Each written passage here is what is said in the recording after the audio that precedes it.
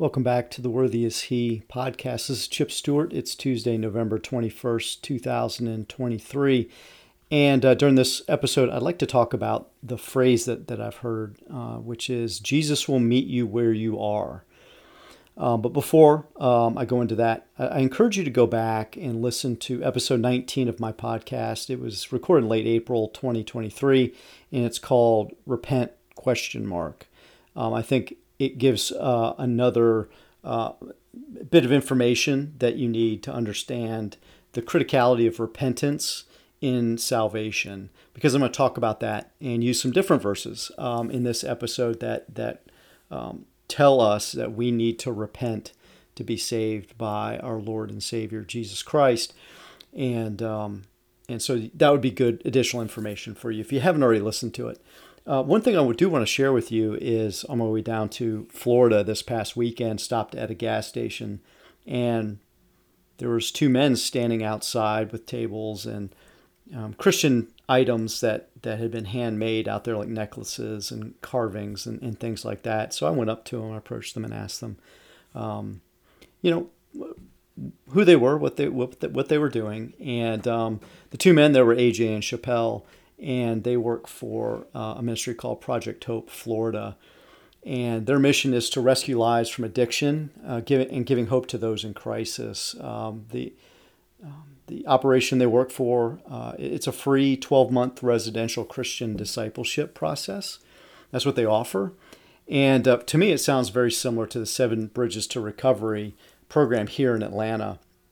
I honestly don't know much more about the program that they're offering. This is the first time I've heard of it. They're the only two people that I've met in regards to it. But I can tell you that, especially in this time, with the danger of addiction, the power of addiction, that we need people like this to help those who are caught up in addiction to get out of it and go through it, and do it in a Christian way. I mean, we can bring people out of addiction, but if they don't have Christ, then okay, yeah, they don't have addiction, but when it comes time for them to die, they're going to hell. They're going to end up in the lake of fire. So I love this type of program where it preaches Christ to them. It shows them Jesus Christ so that they have the eternal salvation, and they are healed eternally, if you will, which is definitely hope. It's a hope beyond just being cured of your addiction. It's hope of a Savior, hope of the one who died for us, that we may spend eternity knowing our Lord and Savior Jesus Christ and the Father. If you're interested in knowing more about the program, if you know somebody maybe that could take advantage of it, I'm going to put the URL, the website in the show notes, so you can go check those out. And they also have recovery centers in Texas and Arkansas. And a phone number on here is 844-357-4673 on the card that AJ gave me. But very, very, very critical type of ministry for those who are suffering from addiction out there. All right, so let me get into what I like to talk about during this episode. And I've heard this phrase, Jesus will meet you where you are, more than once. I don't know how many times, but I've heard it in sermons. I've heard people say that. And, I have trouble processing what that really means. Let me explain. I'm not bragging. This is what I do. I read the scriptures. I try to read it daily. And I have 6 bookmarks in my Bible. I have one in the Torah, the Pentateuch. I have one in the histories. I have one in the wisdom books. I have one in the prophets. So that's the first 4. And then I have one in the Gospels. And then I have one in the epistles. And I rotate through. I read every time I sit down to read. I read all from all 6 areas, and I just keep rotating. And when I'm done at the end, I go right back to the beginning. I keep reading through it.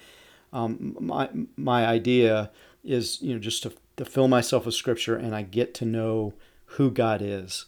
And I don't know if you've figured this out with my podcast, but I'm trying to discover what God is saying, trying to rid myself of any preconceived notions that I may have gotten from different teachings I've received in the past. I just want to know what God says. Let Scripture define and interpret Scripture, which I find is very useful as you read the New Testament. Going back to the Old Testament, you'll see themes develop and reinforcing ideas, and you really understand God's heart, what is important to Him, what He loves, what He blesses, what He hates, why He had to send a Savior. So when with that in mind, I hear something like Jesus will meet you where you are, and it just doesn't compute. I can't figure out where that's being taken from in the Scriptures, because there's really nothing that says that. I've gone online, I've looked at some of the supporting Scriptures that people will have there, and they generally are very sometimes taken out of context, like I stand at the door and knock in Revelation, which is a condemnation of a rebuke of the church, like, hey, I'm outside your church because you are being so disobedient, you've completely left me. But if I'm outside knock, and not those who answer, well, I will enter. And then others are close, but they really don't give you that sense of Jesus will meet you where you are. There are other Scriptures that are much more serious, much more supported as far as what you need to do as far as coming to Jesus Christ and being saved.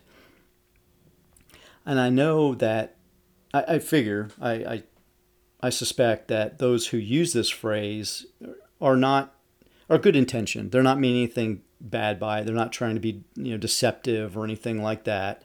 I think sometimes they use it to try to underscore the fact that you don't work to get to heaven. There's no works-based righteousness, which is true. You can't work to get to heaven, but there is a specific way that you do, and that is, we are told that we need to repent. We need to confess the fact that we're a sinner before God. That's how we come to Jesus Christ. That's the first step, is to repent, because we're in rebellion against Him. And we need to recognize that fact and confess that to our Lord, saying, you are right, I'm wrong, I'm a rebel, and fall at His feet. And basically fall upon His mercies, basically. When you don't confess and you say Jesus will meet you where you're at, it seems to kind of, in my mind, leave you somewhere in the middle. It's almost like in a position of negotiation rather than surrender, but negotiation with Christ as far as what your salvation is. That sounds kind of awkward, and that's just kind of my thought on it, but you don't have that full surrender that God is requiring of us when we come to Jesus Christ. Sometimes I suspect that maybe by using this, it's softening the gospel message to make it more attractive to fallen humanity. And I think that that's really an unfortunate approach to bringing people to Christ. And sometimes I think people are motivated by wanting to fill the pews, bring people into church as if it's a social club or something like that.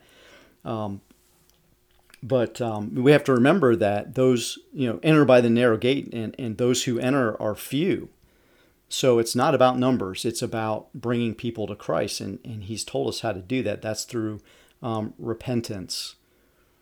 Also, it makes it sound like Christ is going to come to you, in your position without that repentance, and that He's going to enter in some sort of negotiations with you. It's just kind of weird, but I think we know that we don't negotiate with the Lord of Lords and King of Kings.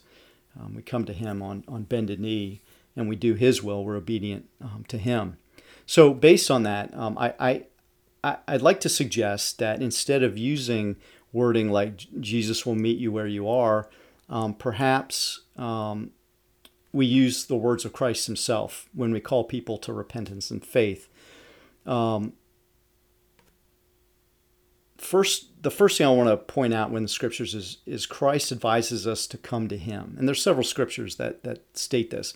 When you turn to Matthew chapter 11, verses 25 through 29, he basically tells us to come to him, all who labor and are heavy laden, and take his yoke upon us.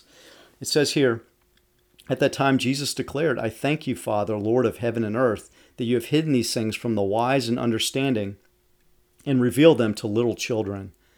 Yes, Father, for such was your gracious will. All things have been handed over to me by my Father, and no one knows the Son except the Father, and no one knows the Father except the Son, and anyone to whom the Son chooses to reveal him. Come to me. He's directing this. Come to me, all who labor and are heavy laden, I will give you rest. Take my yoke upon you. So now you're another action. Take his yoke. Come to him and take his yoke. Take my yoke upon you and learn from me. Another directive. Learn from Christ. For I am gentle and lowly in heart, and you will find rest for your souls. For my yoke is easy and my burden is light. So he's directing us. Come, take, learn. So there's not that the action is upon us to come to him in this, and it's not Jesus meeting us where we're at.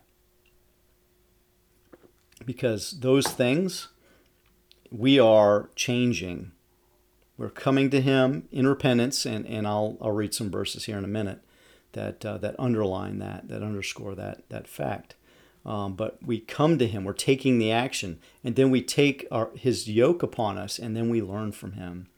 Another verse, also in Matthew, in chapter 19 this time, and he says, let the little children come to me, in verses 13 and 15. Then children were brought to him that he might lay his hands on them and pray. The disciples rebuked the people, but Jesus said, let the little children come to me, and do not hinder them, for to such belongs the kingdom of heaven.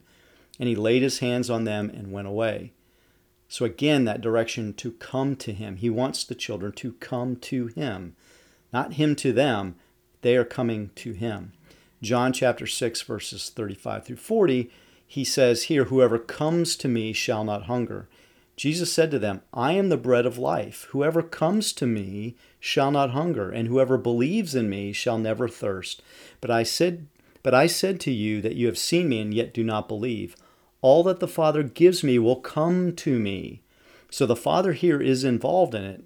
The Father is giving us to the Son, but we come to Christ because of that. And whoever comes to me, I will never cast out. For I have come down from heaven, not to do my own will, but the will of him who sent me. And this is the will of him who sent me, that I should lose nothing of all that he has given me, but raise it up on the last day. For this is the will of my Father, that everyone who looks on the Son and believes in him should have eternal life, and I will raise him up on the last day. And then in John chapter 6, starting in verse 41, it says in this passage, no one comes to Christ unless the Father draws him. So the Father is active in drawing us to Christ, but we're still coming to Christ. So the Jews grumbled about him because he said, I am the bread that came down from heaven. They said, is not this Jesus, the son of Joseph, whose father and mother we know? How does he now say, I have come down from heaven? Jesus answered them, do not grumble among yourselves. No one can come to me unless the Father who sent me draws him, and I will raise him up on the last day. It is written in the prophets, and they will all be taught by God. Everyone who has heard and learned from the Father comes to me. Not that anyone has seen the Father except he who is from God. He has seen the Father. Truly, truly, I say to you, whoever believes has eternal life. I am the bread of life. Your fathers ate the manna in the wilderness, and they died. This is the bread that comes down from heaven, so that one may eat of it and not die. I am the living bread that came down from heaven. If anyone eats of this bread, he will live forever. And the bread that I will give for the life of the world is my flesh. So this certainly has echoes of communion that we take in our churches. But again, in this passage, no one can come to me unless the Father who sent me draws him. Everyone who has heard and learned from the Father comes to me. So we're coming to Christ. He is not meeting us where we are. Luke chapter 13, verses 22 through 30. We must strive to enter through the narrow door. So I add this one because it's our action. We're striving to enter through the narrow door. We're not being met somewhere. We're striving to enter through the narrow door. He went on his way through the towns and villages, teaching and journeying toward Jerusalem. And someone said to him, Lord, will those who are saved be few? And he said to them, strive to enter through the narrow door. For many, I tell you, will seek to enter and will not be able. When once the master of the house has risen and shut the door, and you begin to stand outside and knock at that door, saying, Lord, open to us, then he will answer you, I do not know where you come from. Then you will begin to say, we ate and drank in your presence, and you taught in our streets. But he will say, I tell you, I do not know where you come from. Depart from me, all you workers of evil. In that place there will be weeping and gnashing of teeth, when you see Abraham and Isaac and Jacob and all the prophets in the kingdom of God, but you yourselves cast out. And people will come from east and west and from north and south and recline at table in the kingdom of God. And behold, some are last who will be first, and some are first who will be last. So strive to enter through the narrow door. The door is Jesus. So he's directing us, Jesus directs us to come to him. And as part of coming to him, we need to repent and accept Jesus Christ as our Lord and Savior. So again, I encourage you to go back and listen to episode number 19 if you haven't done so already, which I published back in April of this year, 2023, and it's called Repent. But I want to share some other scriptures that I didn't include in that one. This is the three parables in Luke chapter 15, which they all talk about the joy that is in heaven of the sinners who are repenting. And I think some of these, at least one of them, is used as somewhat supporting scripture for Jesus will meet you where you're at. But I kind of want to look at it in a different perspective here to talk about the repentance. So the first one is the parable of the lost sheep, where this is Jesus finds the lost sheep who repents. And I'll explain that at the end. Now the tax collectors and sinners were all drawing near to him, and the Pharisees and the scribes grumbled, saying, this man receives sinners and eats with them. So he told them this parable. Jesus tells them this parable. What man of you, having 100 sheep, if he has lost one of them, does not leave the 99 in the open country and go after the one that is lost until he finds it? And when he has found it, he lays it on his shoulders, rejoicing. And when he comes home, he calls together his friends and his neighbors, saying to them, rejoice with me, for I have found my sheep that was lost. And this is the important part of the parable, I think, in verse 7. Just so I tell you, there will be more joy in heaven over one sinner who repents than over 99 righteous persons who need no repentance. So here is them going to, that's why I say it's the sheep that repents, if you will, because he's comparing this. The joy of finding that lost sheep is the joy of bringing that one sinner who repents into the sheepfold, finding the lost sheep who has repented. Then the next parable is of the lost coin. And I think this underscores that the sinner who repents is of much value to God.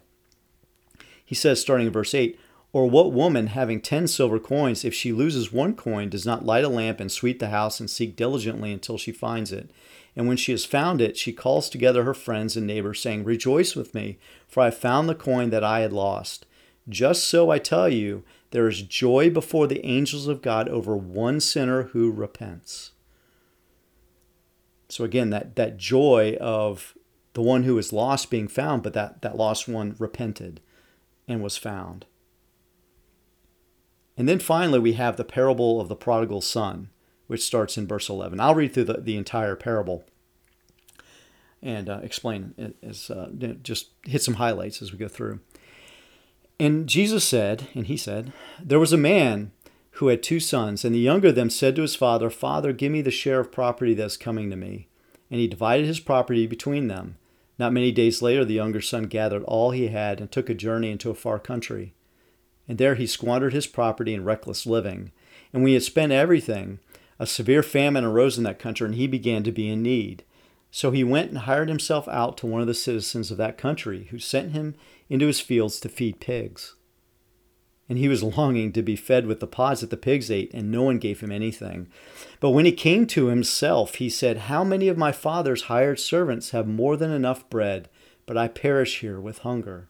Isn't that a truth of our Father in heaven? Our cup overflows with him. He tells us not to be anxious, to worry about what we'll eat or what we'll wear. He has enough for us. He's our Father. Let me continue with verse 18. I will arise and go to my father, and I will say to him, Father, I have sinned against heaven and before you. I am no longer worthy to be called your son. Treat me as one of your hired servants. This is repentance. I have sinned against heaven and before you. He's repenting even before he comes to his father. And I think, as we get to the picture of the father coming to him, seeing him a long way off, it's that our Father in heaven knows when we repent and accepts us. Knows when we repent and accept Jesus as our Lord and Savior. So verse 20, and he arose and came to his father, but while he was still a long way off, his father saw him and felt compassion and ran and embraced him and kissed him. So he saw him from a long way off in his repentant state and ran to him. But notice that the father didn't meet him where he was in the pigs. He didn't come to find him until he came back in repentance. I think that's a key element here. And the son said to him, Father, I have sinned against heaven and before you. I am no longer worthy to be called your son. But the father said to his servants, Bring quickly the best robe and put it on him, and put a ring on his hand and shoes on his feet, and bring the fattened calf and kill it, and let us eat and celebrate. For this my son was dead and is alive again. He was lost and is found. And they began to celebrate. So it goes back to these other two parables that talks about the joy in heaven and the joy before angels when sinners repent. And I think that's the joy that we as fellow Christians should feel when we see our brothers and sisters being baptized. And we should rejoice because those are sinners who repented, just like in these parables here. I'll continue reading. I'd like to read through the rest of this parable here. Continuing in verse 25. Now his older son was in the field, and as he came and drew near to the house, he heard music and dancing. And he called one of the servants and asked what these things meant. And he said to him, Your brother has come, and your father has killed the fattened calf, because he has received him back safe and sound. But he was angry and refused to go in. His father came out and entreated him. But he answered his father, Look, these many years I have served you, and I never disobeyed your command. Yet you never gave me a young goat that I might celebrate with my friends. But when this son of yours came, who has devoured your property with prostitutes, you killed the fattened calf for him. And he said to him, Son, you are always with me, and all that is mine is yours. It was fitting to celebrate and be glad, for this your brother was dead and is alive. He was lost and is found. I think this is the story of all the sinners who repent and accept Jesus Christ as their Lord and Savior. We were lost, and then we're found. We were dead, and then we became alive in Christ. It is a cause for celebration, not only here through the celebration of baptism, but also a celebration in heaven when sinners repent and accept Jesus Christ as our Lord. And I think it happens. I believe this, and I think that he is telling us that there's celebration in heaven every time someone comes to Christ. So to kind of wrap this up, I want to say that to come to Jesus in any other manner besides repentance and accepting him as Lord and Savior, it risks a false profession from one who doesn't repent and acknowledge themselves as rebellious sinners against God in heaven. And they may be coming with the motivation to take Jesus on to have make their life better, get rid of one sin out of their lives that they don't like, instead of complete surrender and accepting their new master. And the one who doesn't repent is in danger of falling away.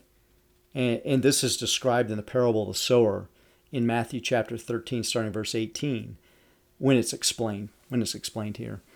Hear then the parable of the sower. When anyone hears the word of the kingdom and does not understand it, the evil one comes and snatches away what has been sown in his heart. That's one possibility. This is what was sown along the path. As for what was sown on rocky ground, this is the one who hears the word and immediately receives it with joy. Yet he has no root in himself, but endures for a while, and when tribulation or persecution arises on account of the word, immediately he falls away. Another possibility. As for what was sown among thorns, this is the one who hears the word, but the cares of the world and the deceitfulness of riches choke the word, and it proves unfruitful. I think this is a third possibility, because normally when our Lord talks about those who are unfruitful, they're usually not his servants. I could be wrong on this, so I'm not going to come out strongly, but I think it's a warning to us that we shouldn't let the cares of the world and riches choke our fruitfulness. And then finally in verse 23, as for what was sown on good soil, this is the one who hears the word and understands it. He indeed bears fruit and yields, in one case 100-fold, in another 60, and in another 30. So this new master I talk about, Jesus Christ, he's the best, most glorious master that you can have. And among other things, he is holy, righteous. He's the good shepherd. He is the truth. He is the light of the world. He is the bread of life. That's good news. You have the best master you could ever ask for. You're in a very safe and secure position. Now, one major event that happens in the scriptures when Jesus comes to meet people where they are, this kind of came to mind as I was preparing this, but he's coming to meet people where they are, but without their repentance. And this can be found in Revelation when he comes riding on a white horse to claim his kingdom and to tread wicked humanity in the winepress of God's fury. You do not want Christ to come to you in this way. So Revelation chapter 19, starting verse 11. Then I saw heaven opened, and behold, a white horse. The one sitting on it is called Faithful and True, and in righteousness he judges and makes war. His eyes are like a flame of fire, and on his head are many diadems. And he has a name written that no one knows but himself. He is clothed in a robe dipped in blood, and the name by which he is called is the Word of God. And the armies of heaven, arrayed in fine linen, white and pure, were following him on white horses. From his mouth comes a sharp sword with which to strike down the nations, and he will rule them with a rod of iron. He will tread the winepress of the fury of the wrath of God the Almighty. On his robe and on his thigh he has a name written, King of Kings and Lord of Lords. So don't expect Jesus to meet you where you are without repentance. I suggest that instead of waiting for Jesus to meet you, fall down before him, repent of your sins, and accept him as your Lord and Savior. Do it this day. Come to him with no preconditions, but know this, that you are surrendering to your Creator, who afterwards will care for you as a good shepherd cares for his sheep. This is the only way. Amen.